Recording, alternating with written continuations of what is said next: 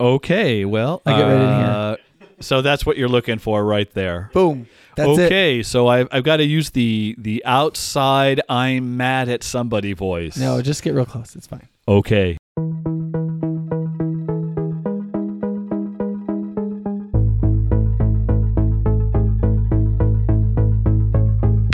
Welcome to the 113th episode of the Engage and Equip podcast. This is a resource designed to help form substantive disciples for the local church. In this episode, you're going to hear from lead pastor Nick Gibson as he interviews Father Gregory Jensen.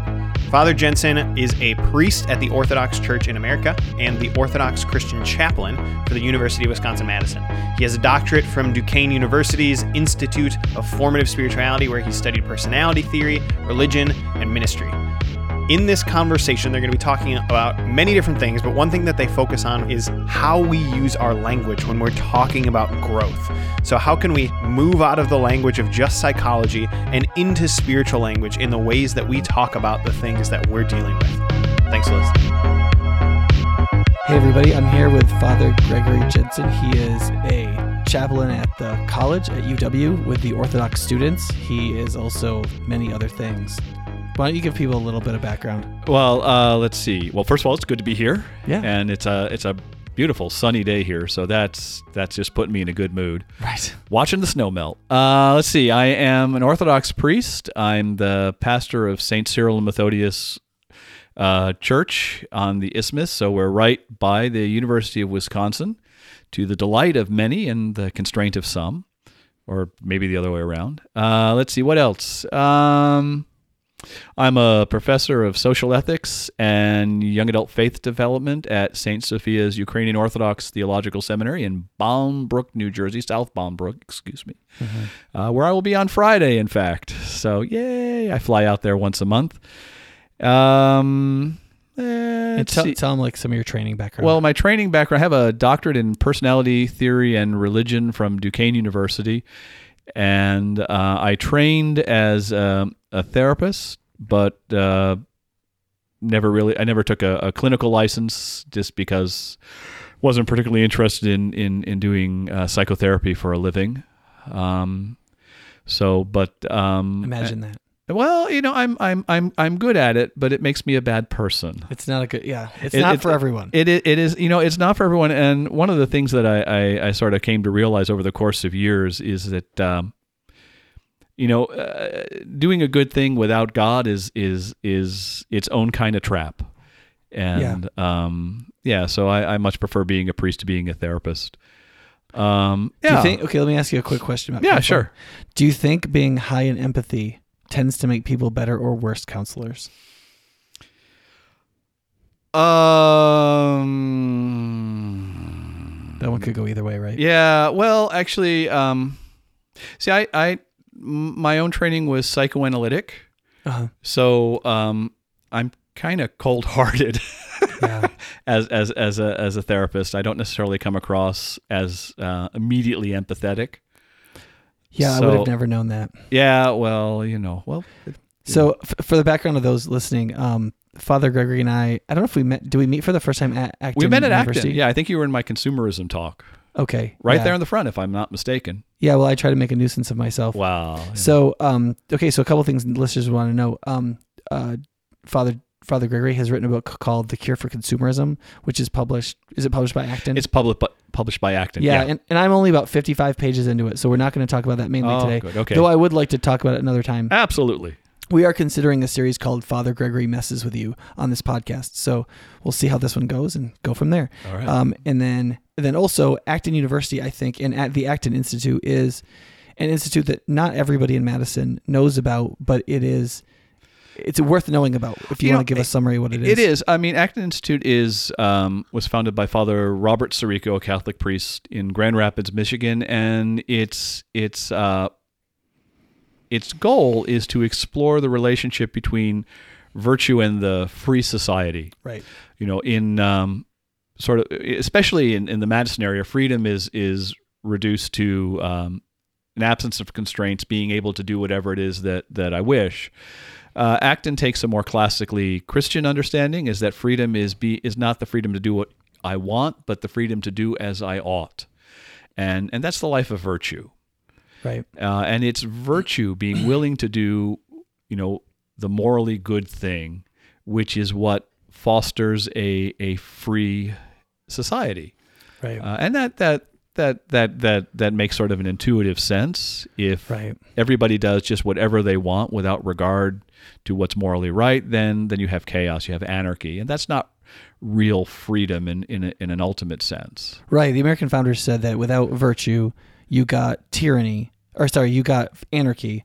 And the result of anarchy is always tyranny, because people are like, we can't let people do this. Somebody has to take control here. Well, yeah. And then you end up with tyranny. Exactly. And that's one of the reasons why that Acton also focuses on the importance of the free market, because the free market has the advantage of making the consequences of my immoral decisions clear to me very, very quickly. If I'm a businessman who doesn't keep his promises, who cheats his customers, whatever short-term gain I'm going to get, over time, I'm just going to go out of business because people are not going to want to work with me because I'm not a good person. Right. So the free market rewards virtue in the long term.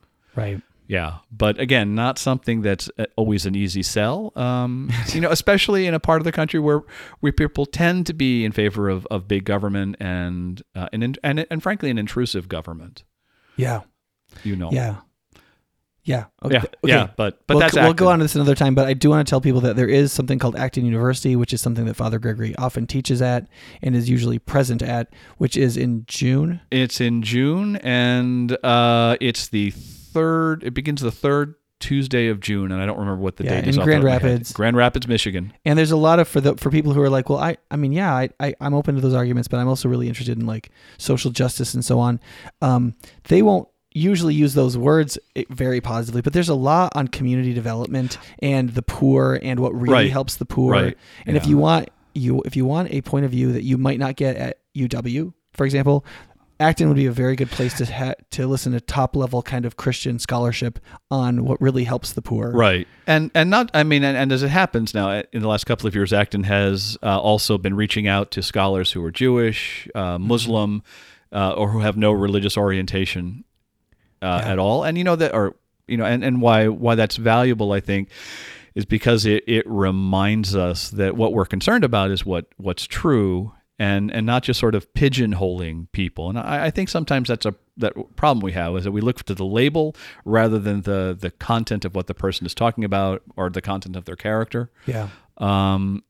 So I think it's in its own way, I think it is a much more diverse and welcoming environment than even really than I think Madison, which tends to be fairly narrowly focused. Oh, there was nothing you couldn't talk about there, and people would take you seriously. They would assume that you were making an argument in good faith, and then they would deal with the argument on the basis of its merits. Right. As opposed to I didn't get personally attacked by anyone, and I said some things that were not considered helpful in some of the sessions. Yeah, no, I think they do sort of work from the perspective that that disagreements are good intended. They don't assume malicious intent. Mm-hmm. No one's going to call you some version of a sinner for holding a particular perspective. Yeah. Yeah. All right, so we should probably dive into some things. So, all right. So for those of you who don't know, Father Gregory was at the Sexuality Everywhere conference we had a couple months ago here, and he was one of the breakout leaders. But one of the more interesting discussions that actually happened at the conference happened in the green room. I think it was over lunch. Where Father Gregory made a number of you evangelicals statements, which were provocative and interesting. So for the rest of this discussion, those of you who are listening need to know that this podcast does not countenance political correctness, but does countenance both candor and kindness. So I want to invite you to say whatever sweeping generalizations you think could be in any way true about evangelicals or anyone. And then we'll just, it's like the shoe. If the shoe fits, wear it. If you eat the watermelon and spit out the seeds, you eat the barbecue and spit out the bones. That's kind of our attitude. So everybody knows that when you talk about groups of people or big ideas, generalizations ensue, and you have to sort out whether or not it works. Okay. So one of the things we talked about was you said something like this. Okay, so I'm going to misrepresent you, then properly represent yourself, and then defend your view. With something like this, you evangelicals basically are slobberingly in love with psychological language, and you use it constantly. Right. And that there's two problems with this. One, you don't actually know what it means. And two, it's not nearly as helpful as you think it is. Yeah. Well, okay. I don't remember using the word slobberingly in love. Yeah. But no, I do think, though, there is a tendency among evangelical Christians to adopt psychological language.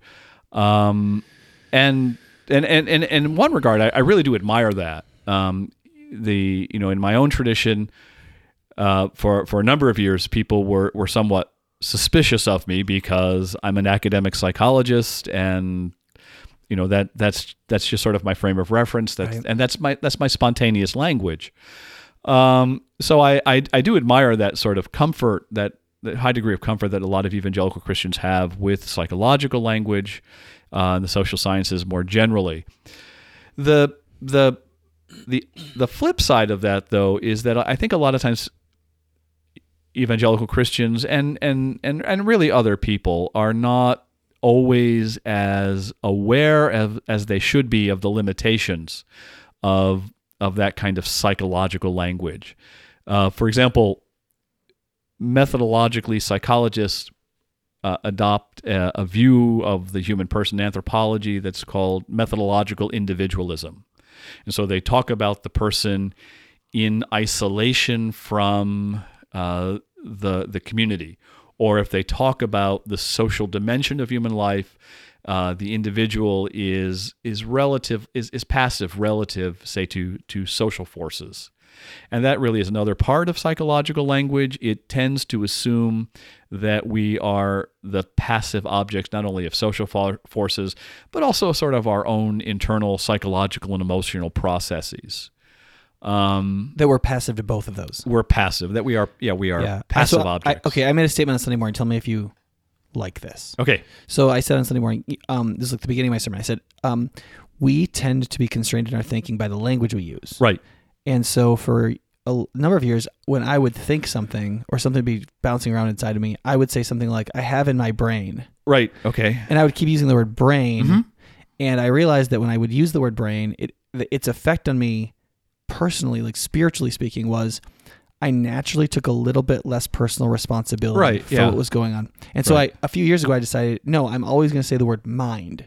Right. And not the word brain. Okay. Yeah. And I found that when I did that, just that conceptual change helped me take more personal responsibility and see myself as less passive, because it wasn't just my brain doing this. Right. Mind has within it, at least for me conceptually, that there are these more passive or biological functions, but there's also these volitional and personal functions. It's all in my mind. Right. Okay. And so in that sense, just the change of the word I would use when I spoke changed a little bit the way I thought about my personal responsibility, that I'm not just passively, it's not just happening to me. I have choice, like I can volitionally make choices and things. Right. Yeah. And I mean, what you're saying is that you're free, is that you're not a to victim. some extent, at least. Well, yeah. I mean, you're not sort of the passive victim, say, of cognitive processes or of how other people look at you. Is that there is a sphere of freedom in your life, and that linguistic shift from brain to mind was how you signaled that to yourself. Yeah. That for me back in the therapy days, doing therapy was always sort of one of the great struggles. The reason that my clients were able to get better is because they were able to transcend their passivity. Their passivity, their psychopathology. So the interesting question was not what are your symptoms, but how are you not your symptoms? But that's a spiritual process. That's an exercise of freedom. So that as a therapist, I was focusing on how are you limited, how are you constrained.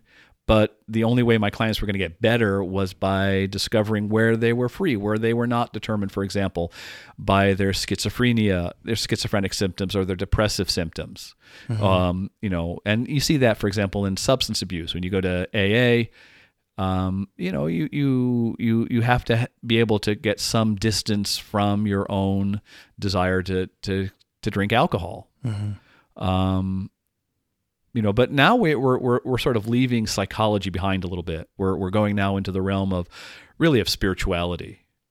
And you mean when we start making space for people to say they're free or to see their identity as something other than their symptoms? Yeah, because the spiritual dimension, just in a broad sense, is the realm of human freedom. It's all the ways in which I transcend the empirical qualities of my life, the way in which I'm more than sort of my genetic code or my family history or my social position. I overflow all of these categories, and living in that overflow area, that's the spiritual life. Again, very broadly considered. And so do you think when evangelicals or any Christians use psychological language, especially when their tutor has been more the media than serious social science instruction, that it tends to lead towards an increase in passivity? Well, I mean, and it isn't just a matter of evangelical Christians, for example, using psychological language. We run into a lot of Christians who use economic language. I studied a lot of liberation theology back in the 80s.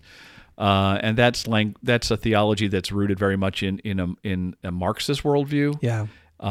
Is 80s liberation theology better? Is it like 80s rock? Like 80s was it better in the 80s, or is it about the same? No, it's always been bad. Okay. It's. Did you find any of it helpful, like David Cohn, or any, like understanding the Black experience in America, or any of that kind of stuff? What? I mean, at bottom is Marxism, which is, in my view, an abomination. Was there? Well, it's funny when I'm on campus and I listen to students or faculty adopt sort of what now we call sort of a cultural Marxist perspective. I find them honestly, I find them very sweetly naive. It's like, oh, that's just so cute. You're talking about Marx, and that's lovely. And for Marx, I've got to break out of false consciousness. Yeah. And that false consciousness isn't just a matter of whether or not I'm a capitalist or a member of the bourgeoisie, but, for example, a lot of liberation language is just situating people in a new social construct. And for Marx, the point was to break down all of that. Right. So there was absolute freedom. There was no constraint at all. He said, in the morning we go fishing. In the afternoon we have lunch, and then in the evening we criticize philosophy. Well, yeah. And there's no constraints at all. And from a strict Marxist point of view, whether I call myself a capitalist or a member of the proletariat, whether I call myself gay, straight, or any black, white, all of these are just forms of false consciousness. Yeah. So that, I kind of like that about Marx because it reminds me that I have a tendency to make idols out of all sorts of things. Right.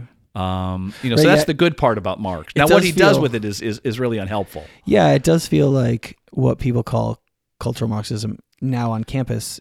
It feels like it's kind of like getting people into more categories and paying more attention to these categories. Right. Yeah. And there's some interesting social scientific data that says the more we focus on our uniqueness in a radical sense, the more, in fact, what we end up doing is fostering a lack of peace, of harmony. Because we end up slicing the pie in ever increasingly smaller pieces. We leave less room for ourselves and for other people, and it becomes really isolating and it just makes you lonely. Do you think that's true on both extremes? That like the progressive extreme where we're all part of a personal subgroup, like I'm a black lesbian, right? Yeah. As well as the other extreme, like a libertarian extreme, is like there's only the individual, virtue of selfishness. I am this one creature and no one else is like me. Right. I think. I like I tell people, I tend to skew libertarian. But not out of ideological reasons. It's just, you don't want people to control you. No, people came along and redrew the lines. Right. One day I woke up and discovered, oh, look, the lines are different now. I guess I'm a libertarian. Well, Who figured? For now. Yeah. And then someone will come along and change the lines again, and I'll be something else. And that's fine. But I do think what we have are sort of competing ideologies of individualism. Robert Bellah in Habits of the Heart talks about ontological individualism, this idea in American culture that I am radically unique, and I'm so unique that I'm my own thing. I'm kind of like my own monad, Right. and I have nothing in common with anyone else. And you know what? When you have that first thought at 12, 13, maybe 14, that's really liberating. But when you start when you're holding on to that thought in your late teens, early 20s, into your 30s and 40s, it's really sad. After you get tenure. After you get tenure, yeah. Oh, don't even get me started.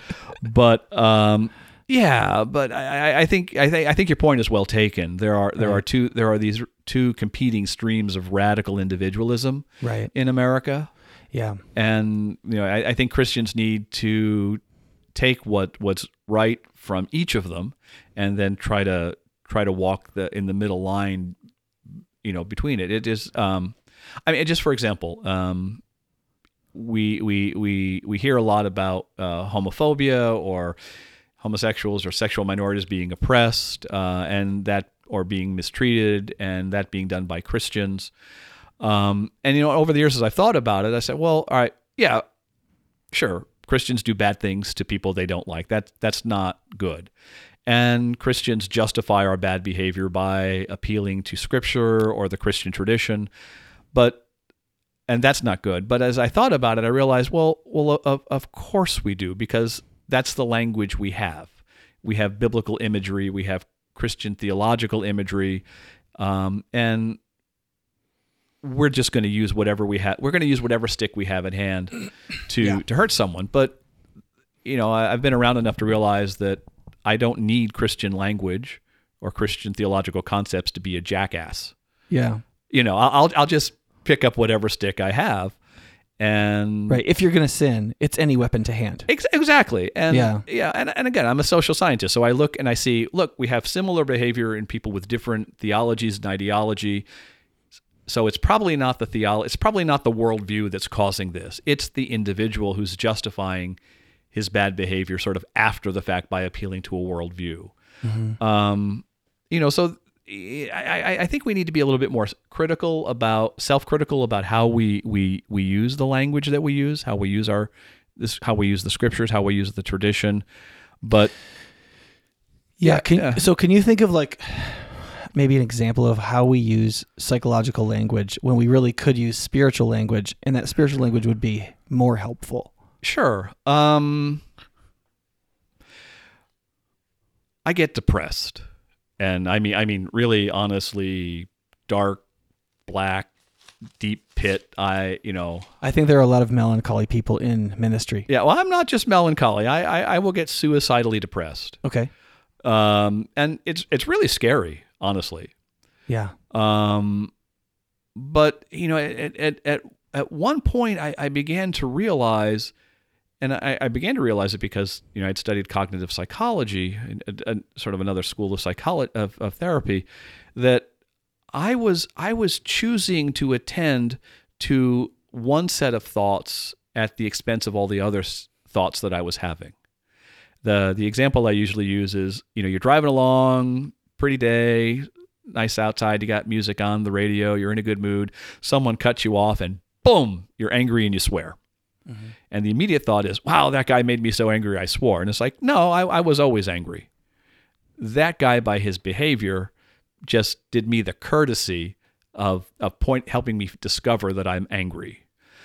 So a more spiritual, more theological approach is to say, look, well, yeah, I am depressed, and maybe even I'm tempted to suicide or to despair, but that's not the whole story of who I am. That's certainly not who I am in the eyes of God. And rather than talking about being depressed as if I was passive, I talk about how I'm struggling with thoughts of melancholia, thoughts of despair, thoughts of suicide. But that little shift is important. I'm not these symptoms. These are thoughts that are feelings with which I'm struggling, and that means I'm active.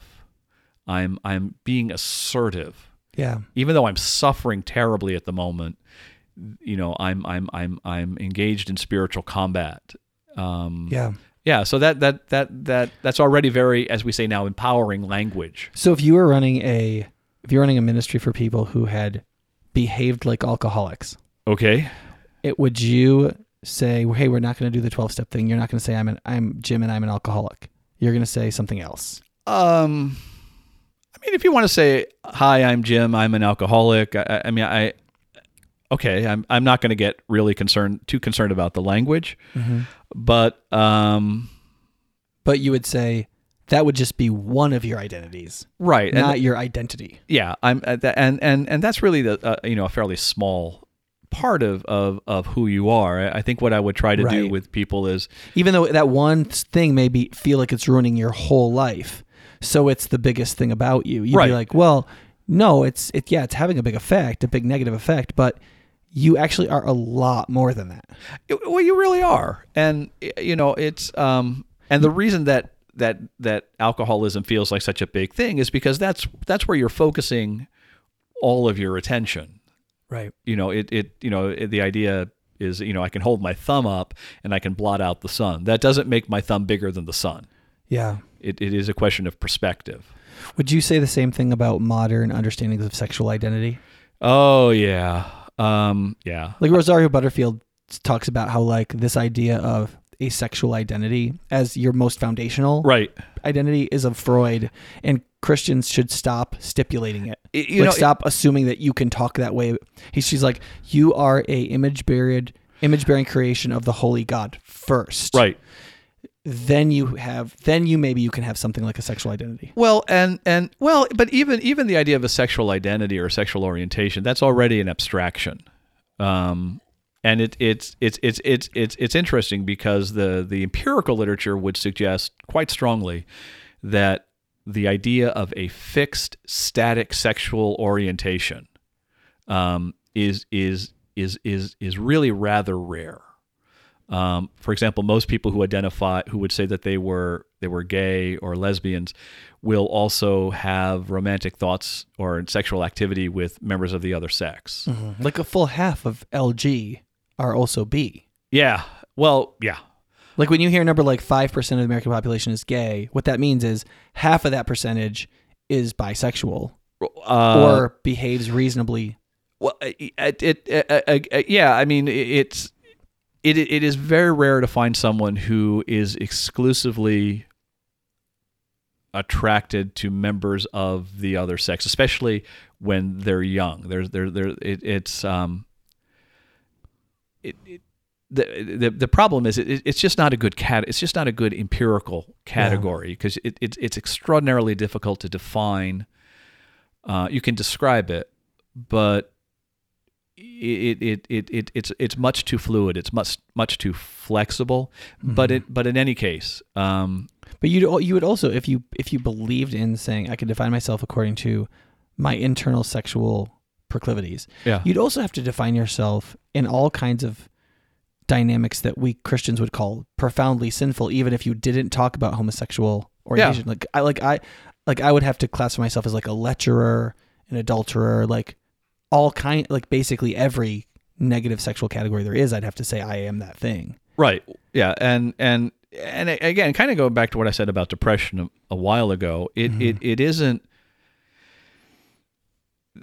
that I'm depressed, but I'm struggling with dark and despairing thoughts. It isn't that I am a homosexual or heterosexual, but that I have feelings, some of which are compatible with the gospel, some of them are compatible with what God calls us to do, who He calls us to be, and some are thoughts that I need to struggle against.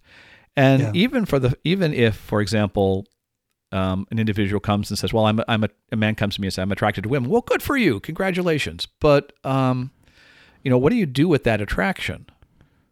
I know with college students and young men, especially, they'll twist themselves up into knots because they see a woman and they'll go, "Oh, but she's really attractive." And I always say, well, you're supposed to be able to recognize beauty when you see it. Mm-hmm. I mean, the question is, what do you do when you see beauty? It's in the nature of beauty, for example, that it attracts me. And that's true with, physical beauty with men and women, moral beauty, Architectural beauty. Architectural beauty. It's the nature of beauty that it attracts us. Now, what do we do with those attractions? What we don't do is build an entire identity around that attraction. Not because the attraction is necessarily wrong, but because the attraction is transitory and formational. And would you say? Pardon me? Would you say formational? Well, no, I would say it's transitory. I mean, attraction. You know, I might be attracted to a person today, but those feelings will shift over time. What if you took it out of the some more controversial classification of like LGBT kind of attraction? You say, right.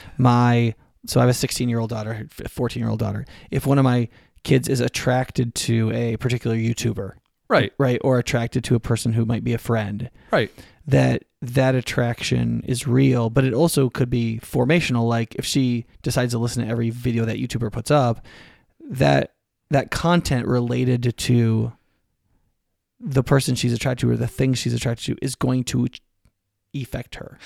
Affect her. I mean, I think if she listens to every YouTube video, for example, that an artist puts out, that's going to have consequences, positive and negative. Because I mean, a number of Christians that I've read talk about the ennobling or ignobling effects of art. Right. That art attracts us. Sure. But then it also imprints us. And that imprint tends to be ignobling or ennobling. I'm not too sure about that. And the reason, and I'll tell you why. I understand where the person is going or coming from and where they're trying to get to. Mm-hmm. But for a number of years, I dealt with clergy sexual misconduct. Mm-hmm. And, not only have I dealt with this in the tradition of the Orthodox Church, but I've also dealt with sexually miscreant Catholic and Protestant clergy. And you're actually on our short list of people to call whenever we have that problem. Yeah, I'll tell you the short answer. If it's criminal, call the cops. Yeah. Right. Yeah. No, yeah, you would be our second call. Yeah. But doing that work for a number of years, and I'm glad to be on the short list in a strange sort of way, is I'm honored. It's good to be competent. Yeah. But I have a lot of really ugly pictures in my head. Yeah. And, one of the difficulties people run into when they deal with clergy sexual misconduct or any sort of sexual violence is that it requires holding in your head some really, really ugly pictures and ideas. Mm-hmm. And those can be very degrading. It really, though, depends on what you do with them. So I have a friend who's another priest friend. He's a retired military officer. And one of the reasons we like each other is because we have ugly pictures in our heads. Mm-hmm. We have different ugly pictures, to be sure, because I've never been to combat. But we understand that we both carry around ugly pictures. And we like being around each other because we don't have to talk about the ugly. We just know it's there and that it's a part of us. And being able to know that I have ugly in me is extraordinarily helpful when I work with other people. Because it teaches me a sense of compassion, but it also teaches me a sense of just the kind of damage that human beings can do. Yeah. So has it degraded me, or has it lifted me up in some way? It's really kind of a mix, and I think art is like that. It rarely goes in one direction or the other. But again, we always want to come back to the idea of freedom. It's what am I going to do with this picture? Yeah. Yeah. So, okay, let me take a different direction since we didn't intend to talk about art criticism and its effect on the soul. So take something like, one of the things you said in the email you sent me is that not only can psychology be an insufficient basis for Christian life, but it also could be it can ultimately undermine our faith. Right. So I like one of the parenting people I like is John Roseman, and I like Roseman. Yeah, he's like a psychologist. He's basically like, you basically need to throw out everything you've heard from psychologists when you parent and basically think, what would your grandmother do? And do you mean it something like that, or do you mean it different? Well, I would be hesitant to throw out everything I knew of about anything. Right? anything. Yeah. I mean, it's I said nice things about Marx, Right. Yeah. And I think warranted. I mean, there are some very helpful ideas in Marx, and but I think where psychology trips up Christians is that what psychology is that Christians don't understand what psychology is good at, and what psychology is really good at is filling in the details. What it's really bad at is setting sort of the overarching framework. Psychology is very good at telling me the next step I need to take. It is not very good in telling me the direction I need to take when I make that step. So for example, like the moral direction you should take. Well, the moral direction, or what you are as a metaphysical being. Yeah, I mean, psychology doesn't know that I'm created in the image of God, and can't know that. It can't know that, and it can't know that I'm called to conform my life more and more to the image of the invisible God, Jesus Christ. Right. What it can tell me, though, is, golly, aren't you an angry little puppy? Yeah.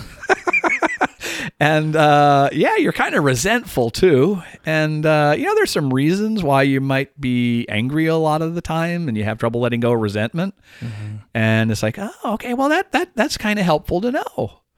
But I still need to know where I'm going. So let's say one of the things I think would be helpful for us to do another time, is a conversation called "How to Have a Helpful Spiritual Conversation." Oh, that would be lovely. Because if somebody says like I hate my life and I blah blah blah blah, right? And they're like, and then she's like, well, maybe you don't have to. And so maybe you tell them some theological truths that they agree with, and they're like, yeah.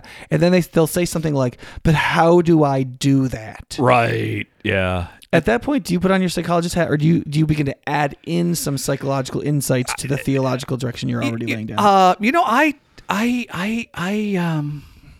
used to have multiple hats, and now I'm staring 60 in the face, and it's like, yeah, it's just too much effort to take those hats on and off.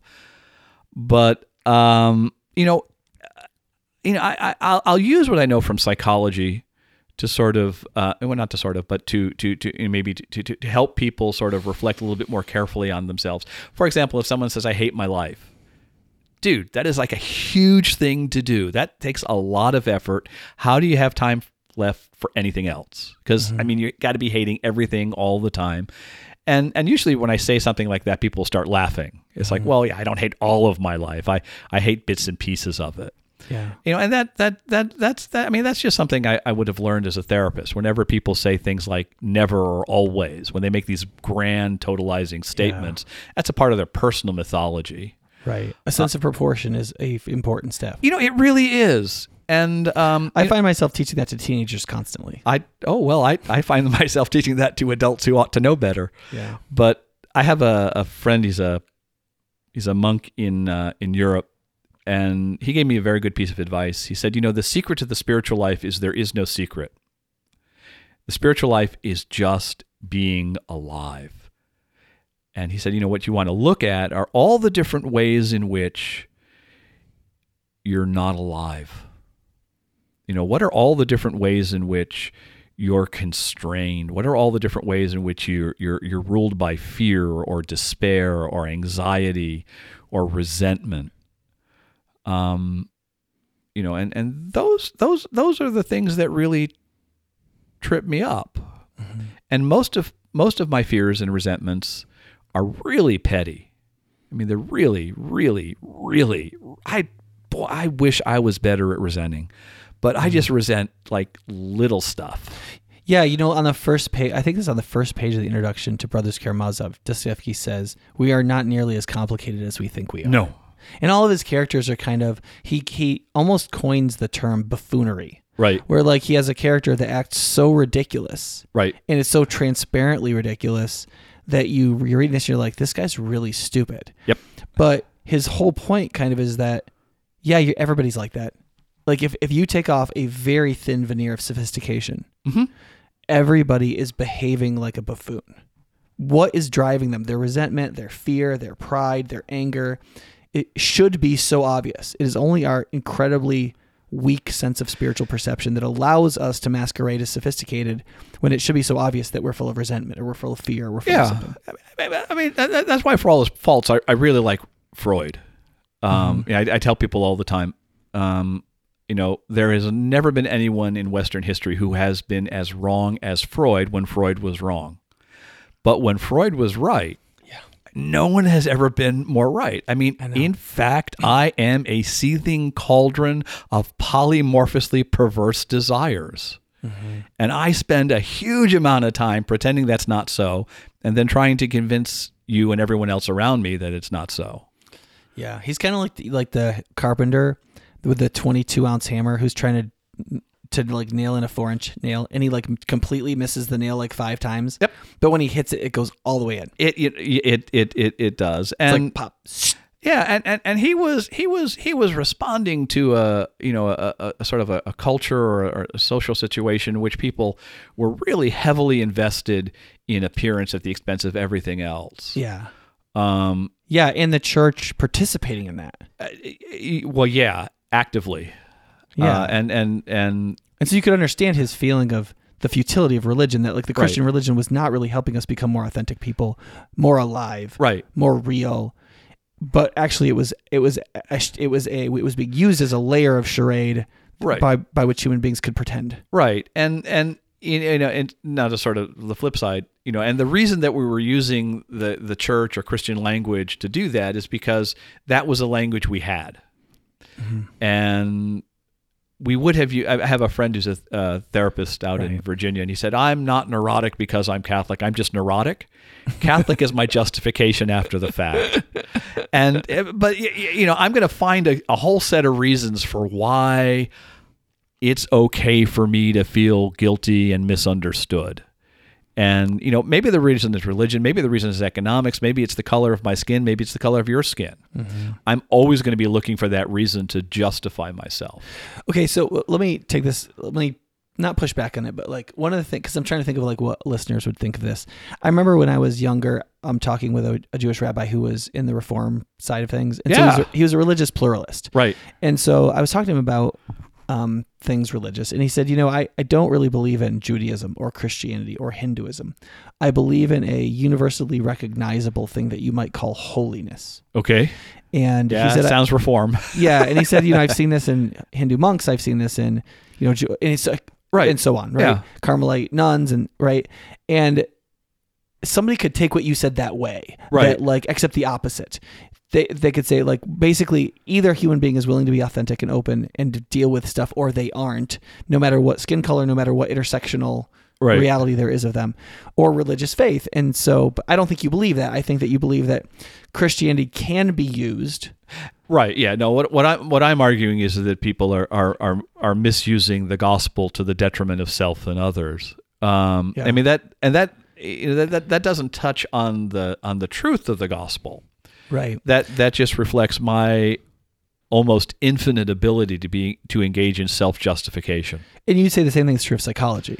Yeah. That people will use psychology to justify themselves, and that doesn't actually reflect on the truth of psychology either. No, and I mean, there's a social psychologist, Jonathan Haidt, who's actually begun to point out that The Righteous Mind is one of his most famous book, right? And he just Coddling of American Mind is one of his more recent books, right? Yeah, and he's pointed out that gosh, psychologists are almost all to the left. Yes. And he said, that increasingly all women. And increasingly all women. And he said that this is not good for the profession. Right. And yeah. Or any profession. It isn't, and the Atlantic just published a survey about political prejudice in America. And Madison, yay, is in the 100th percentile, which means there is no place in America that is as politically prejudiced against the other side of the aisle as in Madison.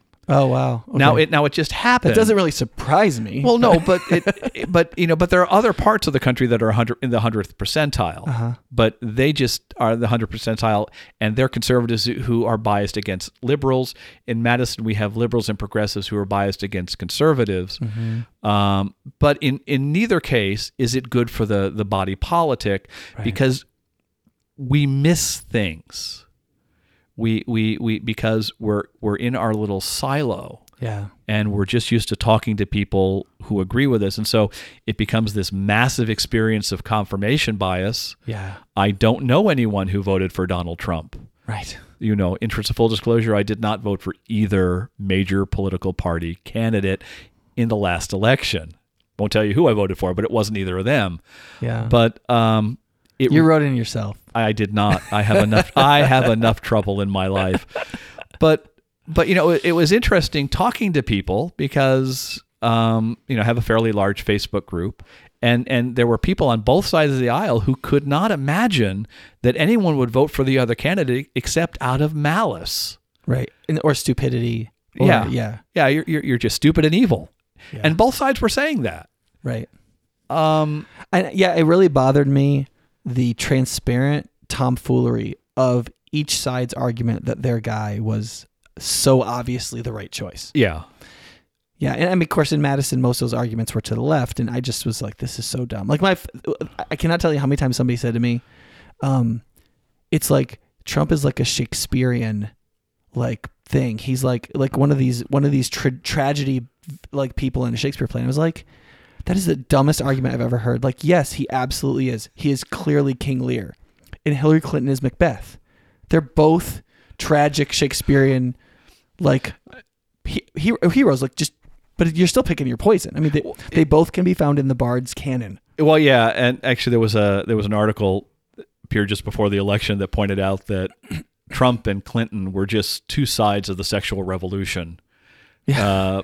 You know, Clinton was the angry feminist, and Trump was the resentful. He was the misogynist. He was the hedonist. He was sort of like a poor man's.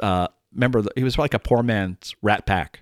Okay. You know, he wasn't as classy as Sinatra. Right. But he aspired to be. Yeah. You know, and you know, so what you were picking were two candidates who had complementary moral deficits.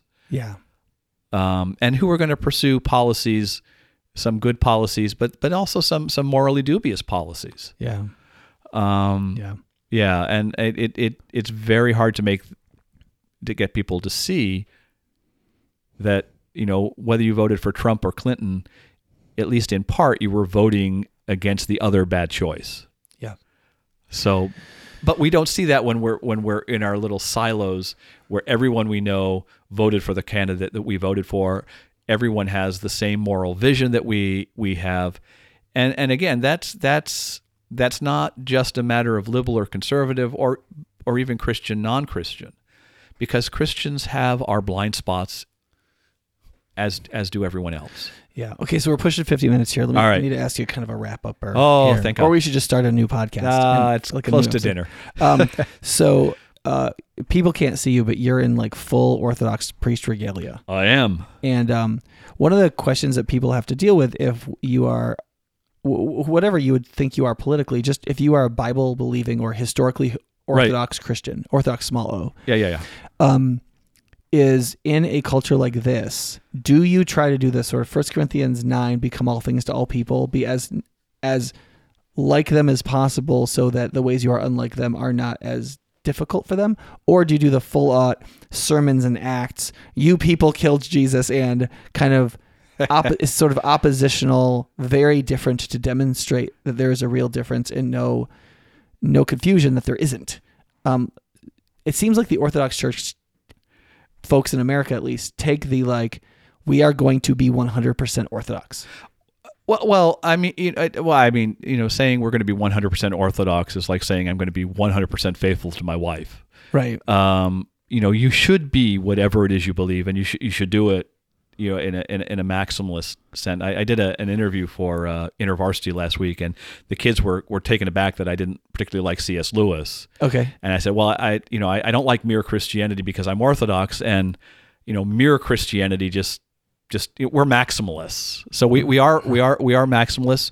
But what that looks like in any particular situation is really going to shift depending, not only on what's going on in my life at the moment, but also how the person responds to me. Right. So, for example, sometime when I show up when people see me and I'm in a cassock and a cross, I'll get like, dude, like, what are you? and one of my stock responses is, "I'm a Martian." And I realize that you don't think I'm a Martian, and that's because you're a racist and you think that Martians are green. But in fact, Martians are all sorts of colors. And we do have antennas, but it was college. I got experimental, and I regret that decision. And usually at this point, people are laughing, or I go to a conference and people will say, "Can I take a picture with you?" I said, "Well, you can, but I don't show up on film." And I guess really? It's like, no, of course I show up on film, but I just don't show up well. So I, at least for myself, I try to take how I dress and how I respond to people with a sense of humor. Yeah, but is there a certain amount of, I don't know, not perverse pleasure? We can be jerks. But is there a certain amount of like, if Orthodox Jesus showed up and was like, "You don't have to do this, this, this, and this. I want you to be more like would you just be like, well, okay. But like, would you kind of feel like he wouldn't say that partly because the difference is part of the sell? Like, on some level, people need to give up on. It's how I got my market share. Yeah, I mean, well, I'm not unaware of that as a possibility. And I'm critical of it when I run into it among other Orthodox Christians. What I tell people is like, this is America, and Americans like the new thing. And if the new thing is 20 centuries old or 18 centuries old, it's new to them. So right, it can still be the next thing. It's the next thing, and that is that's not a bad starting point, but it's not going to get you very far. Right. There's no stability in that. There really isn't, because they're always looking for the next new thing. This is one of the reasons why I stay involved with the Acton Institute. Is why I'm still a member of the American Psychological Association.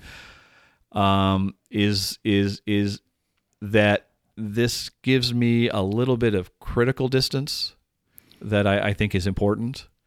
Because again, confirmation bias is always a problem, and Orthodox Christians have our own confirmation biases. Yeah. But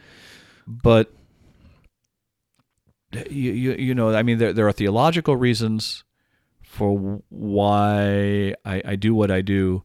But even what I'm wearing now, for example, the cassock and the cross, there are times when I leave the cassock at church, and it only, I like wear a Roman collar like a Catholic priest. And that depends on the guidelines of the bishop or the parish I'm serving. Okay. Or what I'm doing, who I'm doing it with.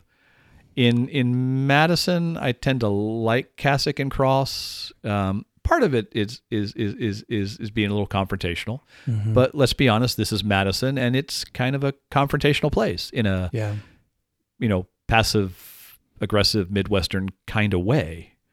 Very passive aggressive. It's just But I'm originally from Dallas, and I learned to drive in Dallas. And whenever I go back home, I have to be careful when I come back to Madison, because I drive like I'm from Dallas, which is 70 miles an hour and bumper to bumper traffic. Oh, yeah. And here people freak out. They do.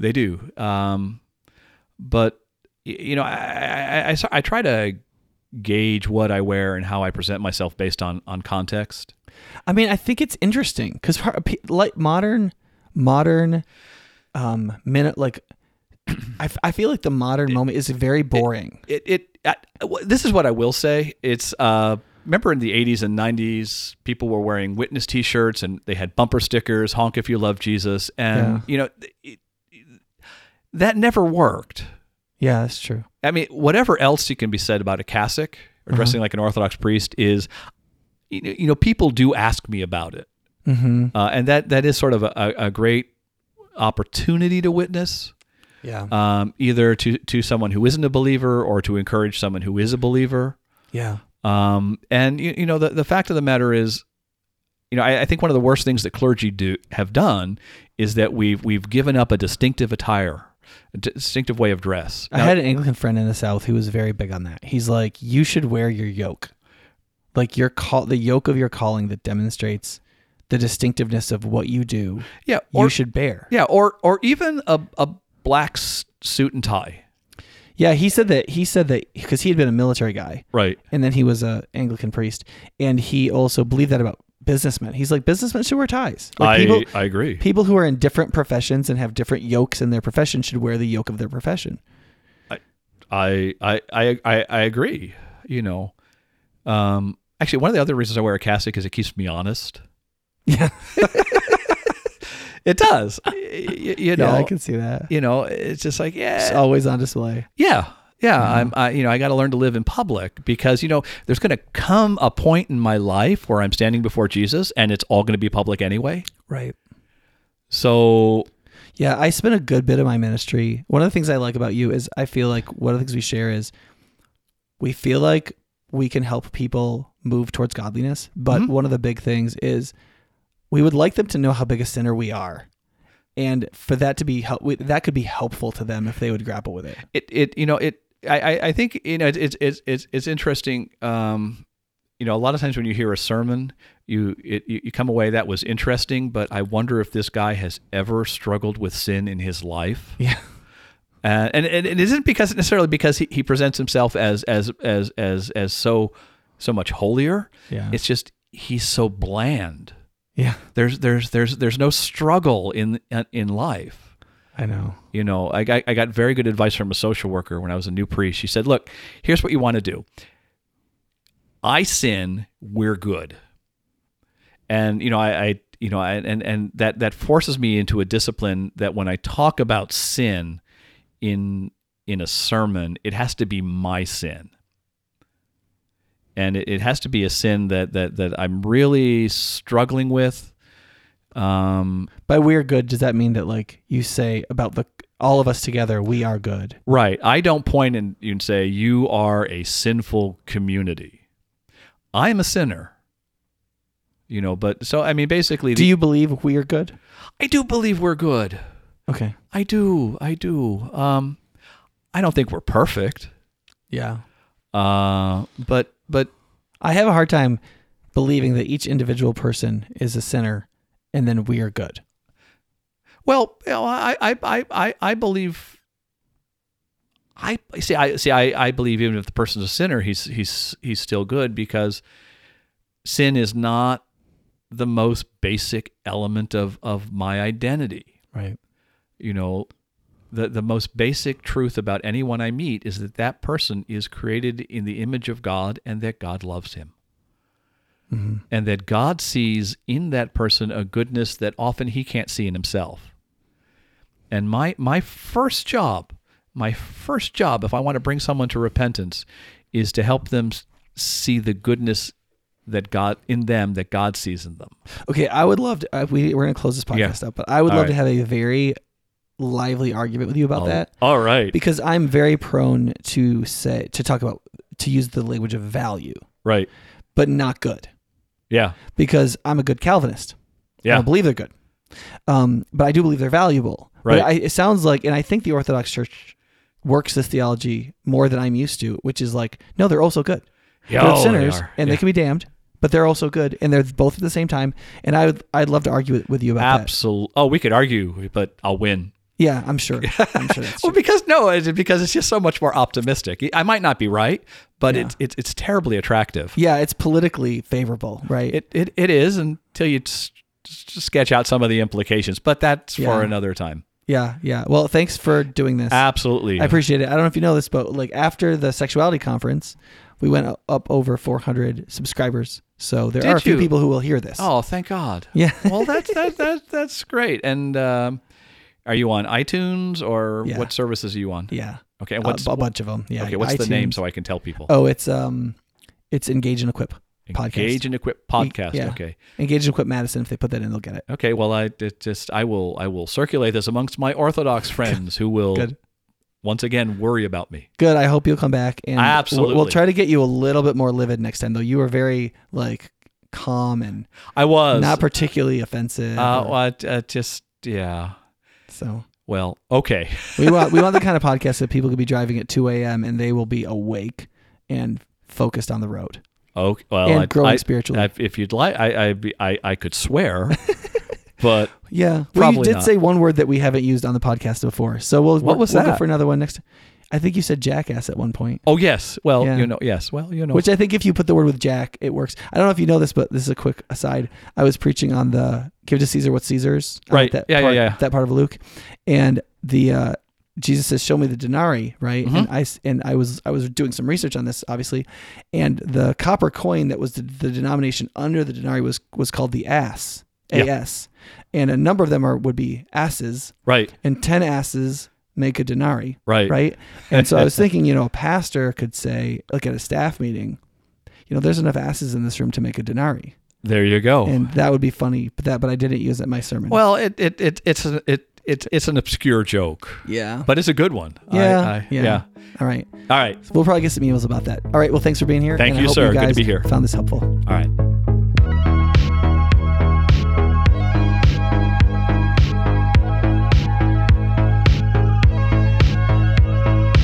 Thanks for listening to this episode of the Engage and Equip podcast.